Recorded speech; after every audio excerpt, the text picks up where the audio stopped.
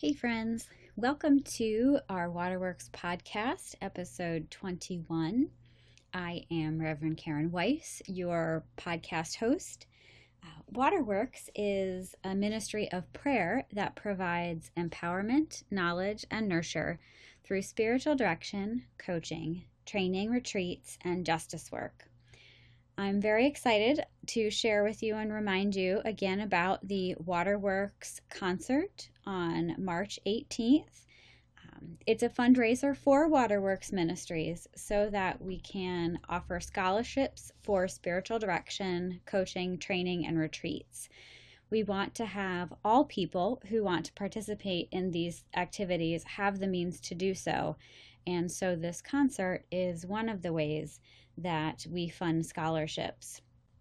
So we hope that we will see you on March 18th, and you can visit our website, waterworksministries.org, under the Training and Retreats tab to get more information on the time, the date, location, etc. So check us out there, and I hope you can join us for our concert. I also want to highlight a couple of people who are doing some pretty great things in the world of writing.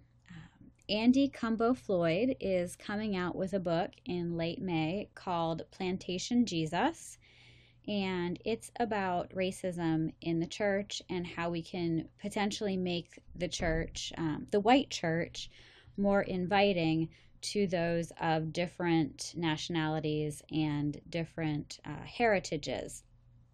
It's designed so that it can be read like a book or used as a weekly book study. I met Andy this past weekend at a writer's workshop and was excited to hear about this resource. I think it's going to be really great. So you can find out more information about her at andylit.com, which is ANDILIT.com. Also, one of our guests from season 1, Kelly Kripsick, has come out with another book, and this second book is a collection of poems, and it's named Between Heaven and Earth. So check her out as well. The book and her first book, which is called Chicken Scratch, is really great. Also, her website is thiscontemplativelife.org. So I encourage you to look at the websites, purchase the books wherever fine books are sold, and you'll have the links in the show notes so you can see their other works as well. So, without any further ado, we're going to get into this podcast, episode 21, and I'm calling it The Temptation because this episode is kind of like a sermon, but it expands a little bit on the theme from episode 19, which is the armor of God. And the armor of God you can find in Ephesians chapter 6. And so we're going to look at specifically Ephesians chapter 6, verse 17, which talks about the sword of the Spirit, which is the Word of God. And then we're going to go into the Luke account of the temptation of Jesus when he was in the wilderness. So here we go. The sword of the Spirit, like I said, is the Word of God. And this is the last item that is described to have as the armor of God in Ephesians. The Greek word that Paul uses for sword is machaira, which is the gladius. And the gladius type of sword is not this 3-foot sword like we think of from, Braveheart or 300 or any of these, great kind of epic war movies. That 3-foot long sword is a spatha. But this gladius that Paul is talking about is approximately 18 inches long, so it's not very long, and it was used for close hand-to-hand combat. So to use a gladius, you had to be close to your opponent and in their personal space. The blade of this type of sword was double-edged, and it was extremely sharp at the tip. And it was used often to take someone by surprise, coming up behind someone, and it was a deadly weapon. So this gladius, this sword that Paul is describing, is both a defensive and offensive weapon. And it was just assumed and taken for granted that the sword was wielded with the right arm. And the right arm or the right hand is a symbol of power and authority. So we have this idea of strength and power and authority with holding the sword of the Spirit. Now we have to remember that it's the Holy Spirit's sword, so we might hold it, but we don't necessarily direct or control it. It's given to us to be used in the spiritual realm by the Spirit. We can't deliver the death blow to the enemy. Only God can do that. So trying to do something out of our own strength or knowledge is fairly futile if we're trying to wield the sword of the Spirit, because God doesn't necessarily need our help in that way, but we need God's help, because this battle that we're talking about, whether spiritual warfare, evil, or just with our own egos, is not against the flesh and blood aspect of who we are as people, but really is against those things that we can't see. This tension is between and in a whole other realm that I think we're generally helpless to fight against without God's assistance and guidance. Because most of the time we can't see or touch it, this spiritual realm, but it impacts the physical realm and vice versa. So that is the sword of the Spirit. It's this gladius, it's close hand-to-hand combat, and we might hold it as people, but really it's God's design and focus and control and leading in terms of how the sword is used. So then we get to the second half of this phrase, the sword of the Spirit, which is the Word of God. And that's the Word of God. And so now we're going to have more Greek, because I think in this instance, the Greek is really important to understanding what we're talking about by the Word of God. So to refer to the Bible or the Old Testament scriptures, the physical book that we all have, Paul and Peter also would have used the word grapha. It's the physical book of any kind, really. But for us, we're speaking particularly to the Bible itself. And it's interesting because I've been in houses where, grandma's gigantic 10 or 15 pound Bible is sitting on the coffee table or sitting on the nightstand next to someone's bed. And I've asked, I'm like, oh, that's a really interesting looking Bible. What version is it? Or, do you read it every day? Is that why it's here? And they're like, no, it was my grandma's, and I like having it around because it brings me comfort. Like, having the physical book is some kind of talisman or magic or lucky charm that helps protect them or something.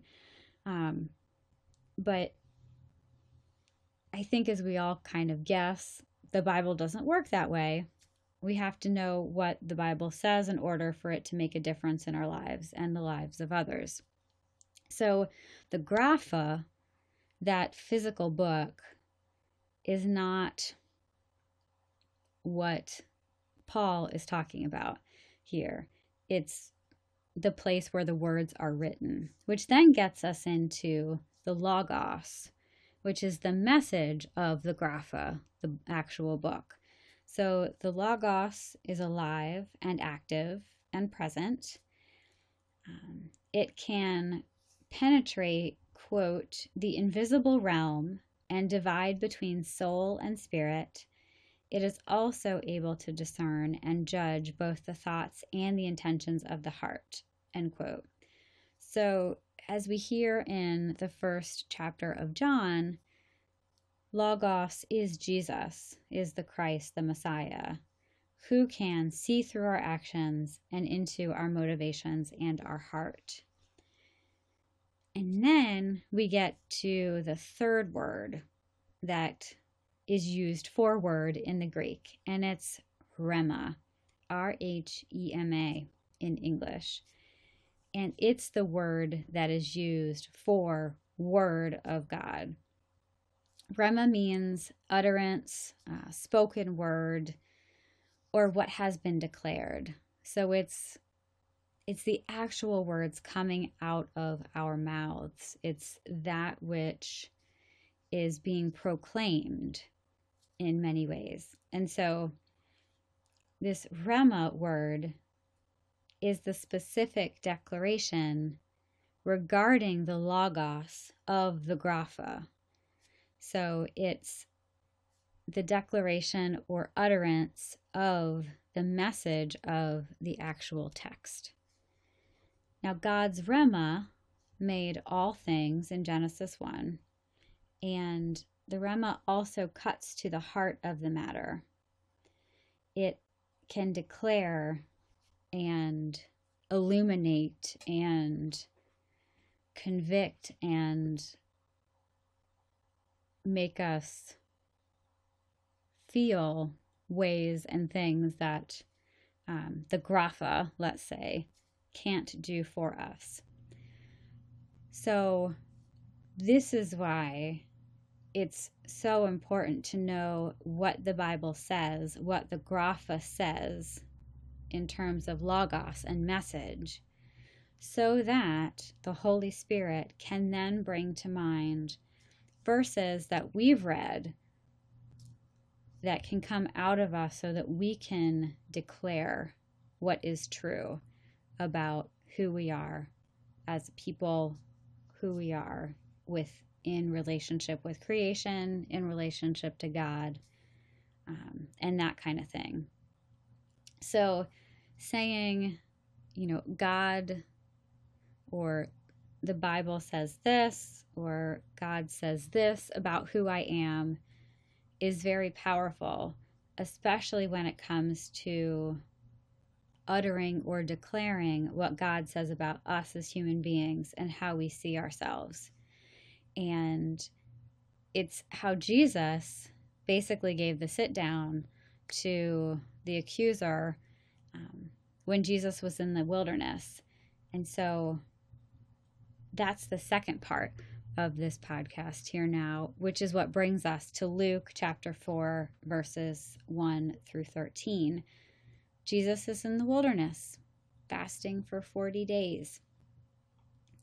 And Satan comes and confronts him with 3 different challenges. And Jesus responds to the accuser with scripture. And then Satan leaves. That's the short version anyway. But before we start into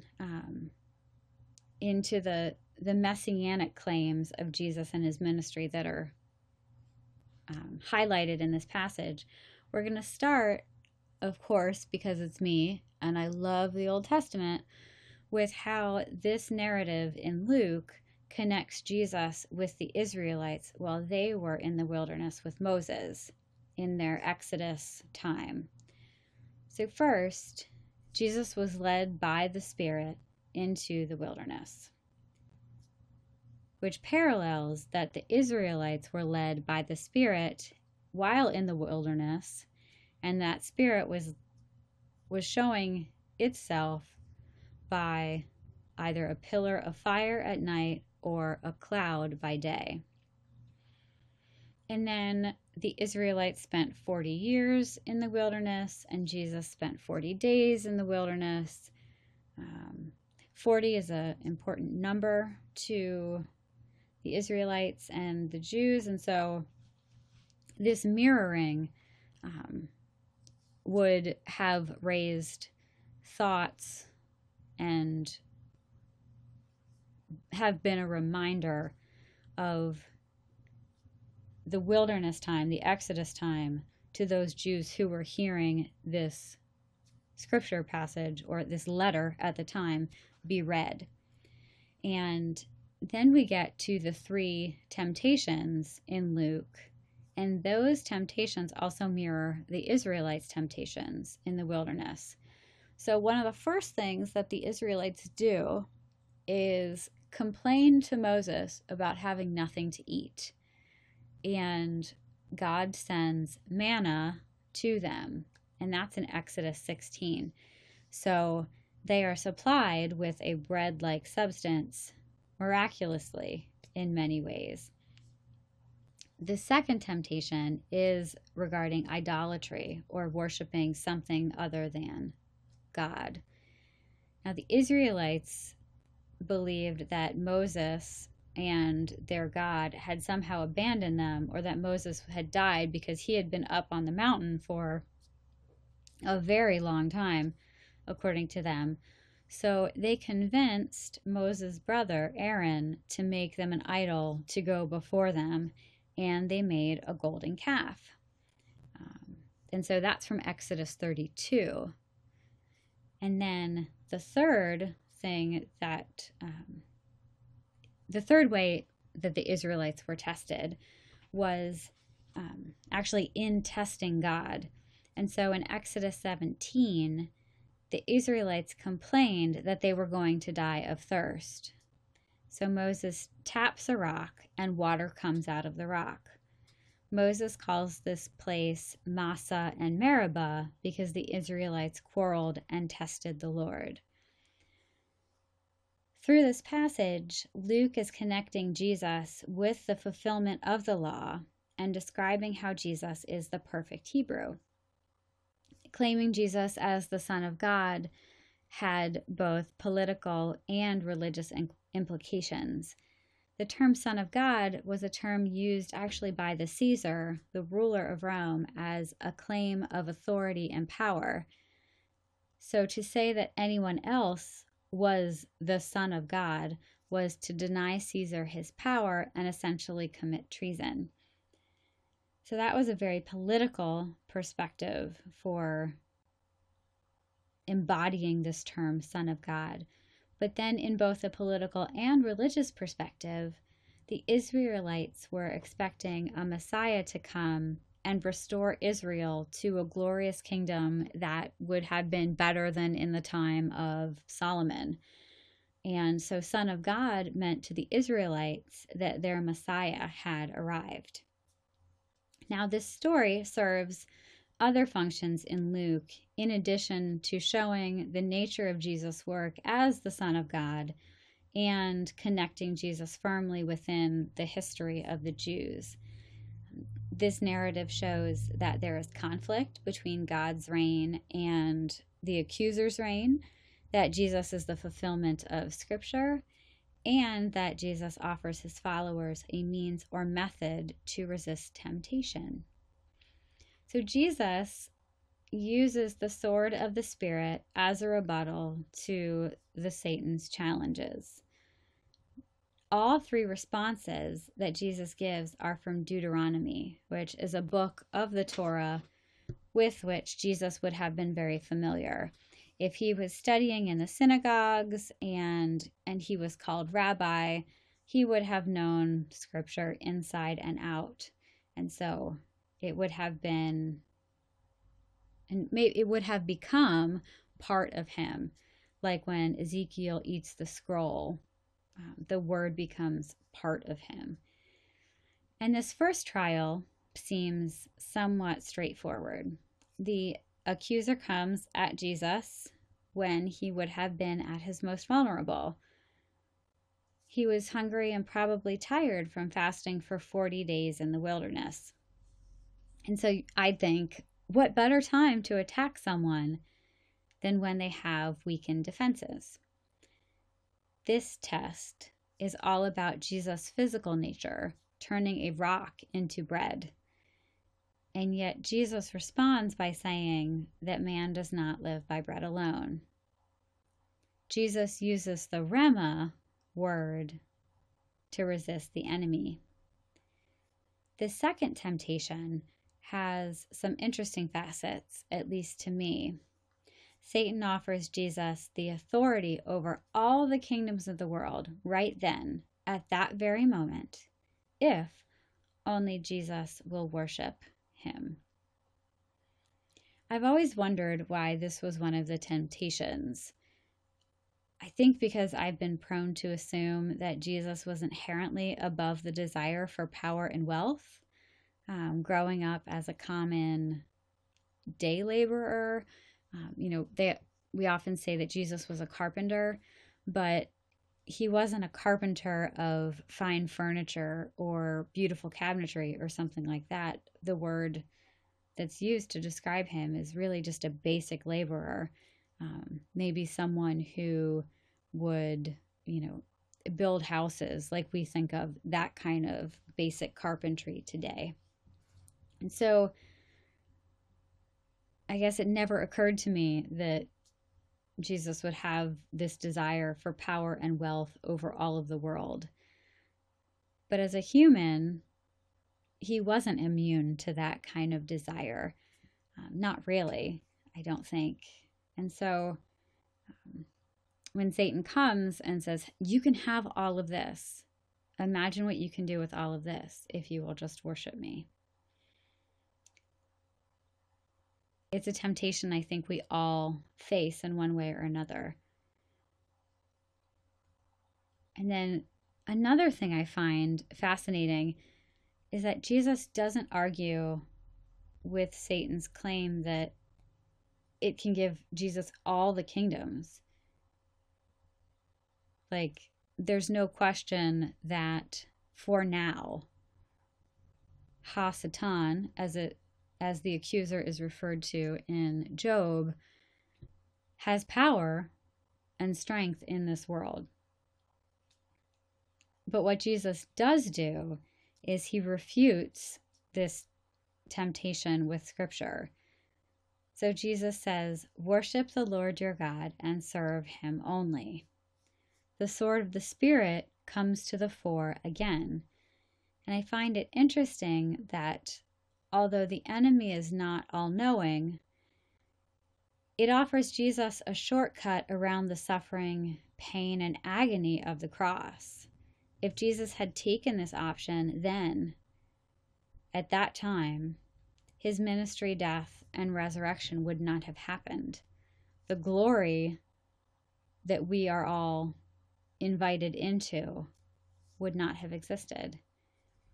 I personally don't want to imagine a world in which that happened, where Jesus chose to worship Satan as opposed to God. So I'm glad that Jesus made this one particular choice. But Jesus focused on Scripture and spoke it out loud, I think not only to fend off the attack of the enemy, but also to remind himself of what's important. Now, the third temptation puts God's promises to the test, like Satan is somehow baiting Jesus to prove who he is. I think the best and the worst parts of this is that the enemy uses Scripture to bait Jesus. The accuser's use of Scripture against Jesus, I think, should make alarm bells go off in our heads. Like, oh my, our enemy knows Scripture and isn't afraid to use it against us. Yowzers might come to mind. And I call this the 1% spin, where what we are hearing is 99% truth, and the 1% spin that manipulates and twists the truth to try to convince us that we should do something when it's not God's intention.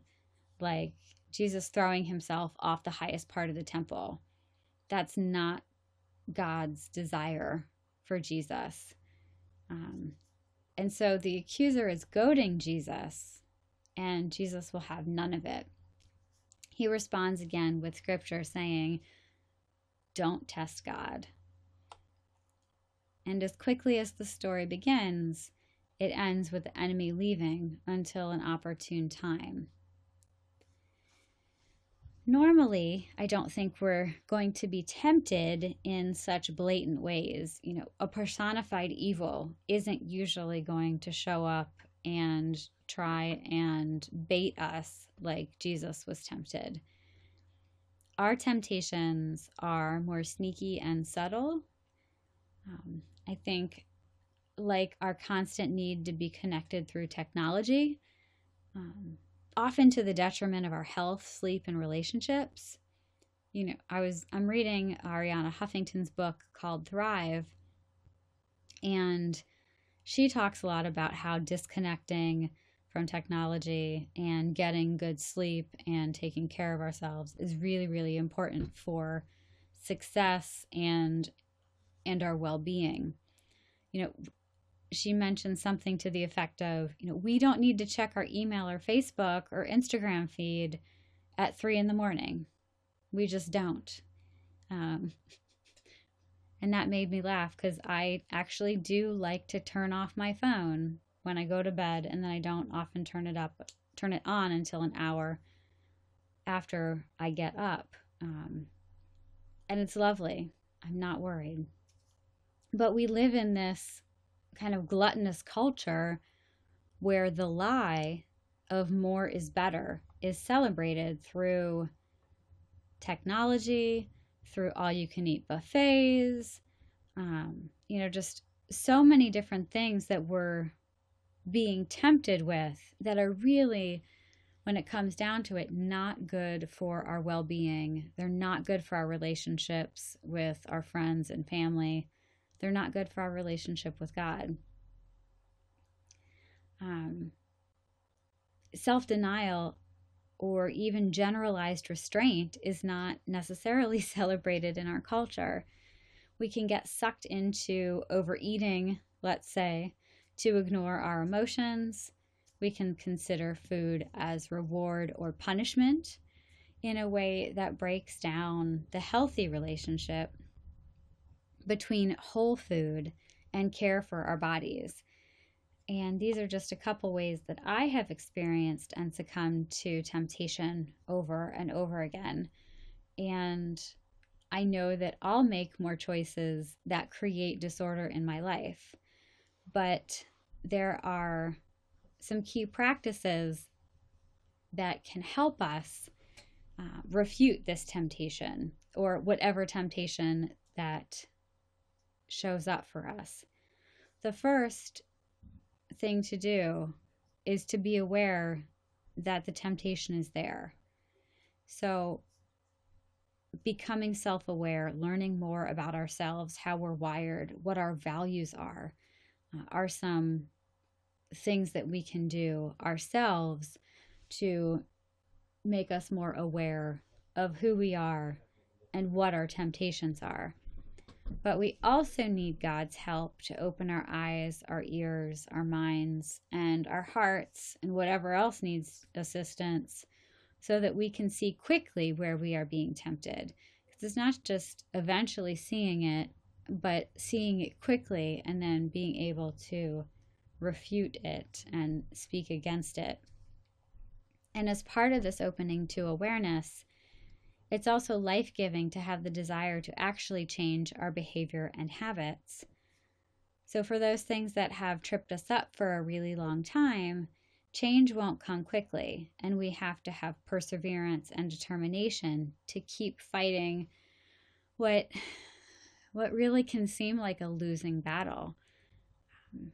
We can remind ourselves and ask God to remind us that the perseverance is worth it. And often this reminder comes from Scripture. So we need to know what the Bible says if we're going to arm ourselves with the sword of the Spirit every day. One of the most important themes in both the Old and New Testaments is the theme of identity. Who are we in God? Who are we as human beings in relationship to God and creation and each other? And for Christians, knowing who we are in Christ is vital to sustaining and deepening our relationship with the Creator. I don't think I can understate this part of identity, knowing who we are, knowing and living into our identity in God is such a big part of why we're here on this planet, to experience love and grace and mercy, and then to offer that to others. It's why we're here. We're born to be in relationship, and as an extreme introvert, that comes in a fairly difficult way for me, because I do enjoy being by myself, and that's how I'm restored. But I also really value my deep friendships. And I find it ironic that our culture, and with technology's help, we have patterns of phone use that are moving us more and more into isolation, even though we think we have so many ways to connect. I have a friend who has a son who I think is 22, and it's funny because he's actually fairly anti-technology in many ways. He gets on his mom's case for texting him. If you're going to talk to him, literally, he wants you to talk to him. And he calls his mom and other adults out, and did this actually when my friend had some company over, where her son looked at the adults and was like, "You guys are all on your phones. Put them down and actually talk to each other." It was so funny when she was telling me the story. But unfortunately, that's what we seem to do. We're captivated by our phones and all the information that could or might not be on there, and we lose sight, literally, of who is surrounding us. So being present in the same room with someone, walking through the woods, spending time with, and focusing on God are all ways to live into our identity, experiencing the creation. I know a lot of people who love the beach, so spending time at the beach, or if you love, I have a friend that goes up to Maine. She loves, her family loves the snow. And so there are ways that we can live into our identity that are really the antithesis of what culture is telling us.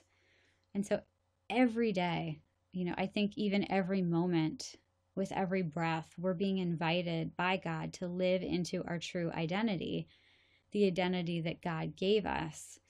And a lot of people, myself included, for a long time, didn't know what this identity was. And one of the ways that I learned who I was truly as a created being came from Scripture. I love the first three chapters of Genesis, because God, at least in chapter 1 and part of chapter 2, we learn about how lovingly God makes the universe and the world and human beings, and how there is great care in terms of God's intentionality, the love and grace that He infuses literally into creation and into matter. So we're lovingly made in God's likeness with a gigantic capacity for goodness. And the creation story tells us that we, both male and female, are made in God's likeness. It's not just Adam, but Eve too. We are originally blessed when God looks at creation and says it's very good. So there's one peace from Scripture. If you read the Psalms, so many examples are in the Psalms where, we are beautifully and wonderfully made. God knows us in the womb and loves us. We're peacemakers, we're healers, we're servants and warriors, depending on the moment or the day. God wants to pour out the Spirit in and through us so that we are constantly connected to the stream of living water that is Jesus. And because of that connection, we can become the wisdom and love and light that is Christ. I think for so long, like several hundred years so long, we've heard pastors and teachers and, you as people may have even heard your parents focus on the total depravity of human beings, how awful and sinful we are. And almost like they're trying to scare us into right behavior and falling in line. But there's such a more beautiful picture that Scripture paints of our identity that holds both our idiocy and narcissism and greed and whatever else you want to lump in that category, in tension with the beautiful way in which we are created. And so this picture, in understanding what Scripture tells us about ourselves, is one of embracing the grace of who we were, who we are created to be, and the beautiful mess that is us in the present. And I think this picture isn't always so obvious, but it's there as a thread throughout Scripture if you look and listen carefully.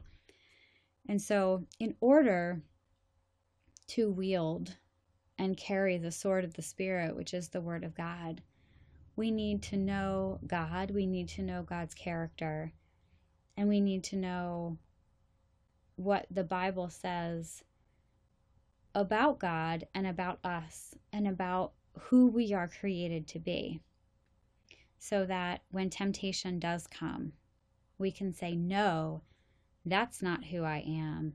I am deeply and passionately loved. Or, I am created in the likeness and image of God with a huge capacity for goodness, and I choose goodness. These kind of things are ways that God works in and through us to remind us of who we are and how deeply we are loved. And so I hope, friends, that you have been lovingly reminded of who you are with this podcast, and that you receive and embrace God's grace and mercy this day. Grace and peace. See you next time.